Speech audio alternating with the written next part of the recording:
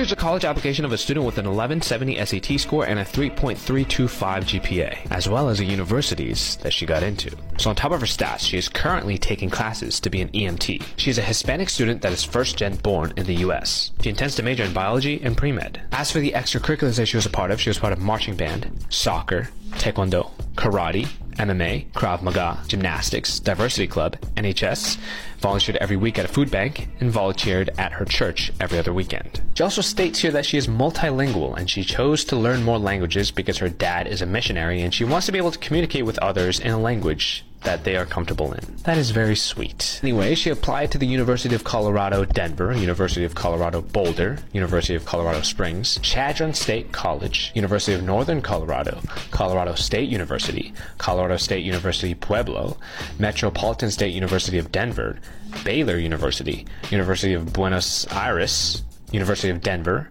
Colorado Christian University, Arizona State University, and California Baptist University. And as for the universities that she got into all of them. Looks like she knew exactly what she wanted to do, pursued the things that interested her, knows how to fight. Don't mess with this girl. And I'm sure that she'll end up being a great pre-med student and a great doctor. But if she chooses not to do pre-med either, then that's also fine, because you should be able to choose what you want to do and you're not forced to do anything. I don't know what I'm saying.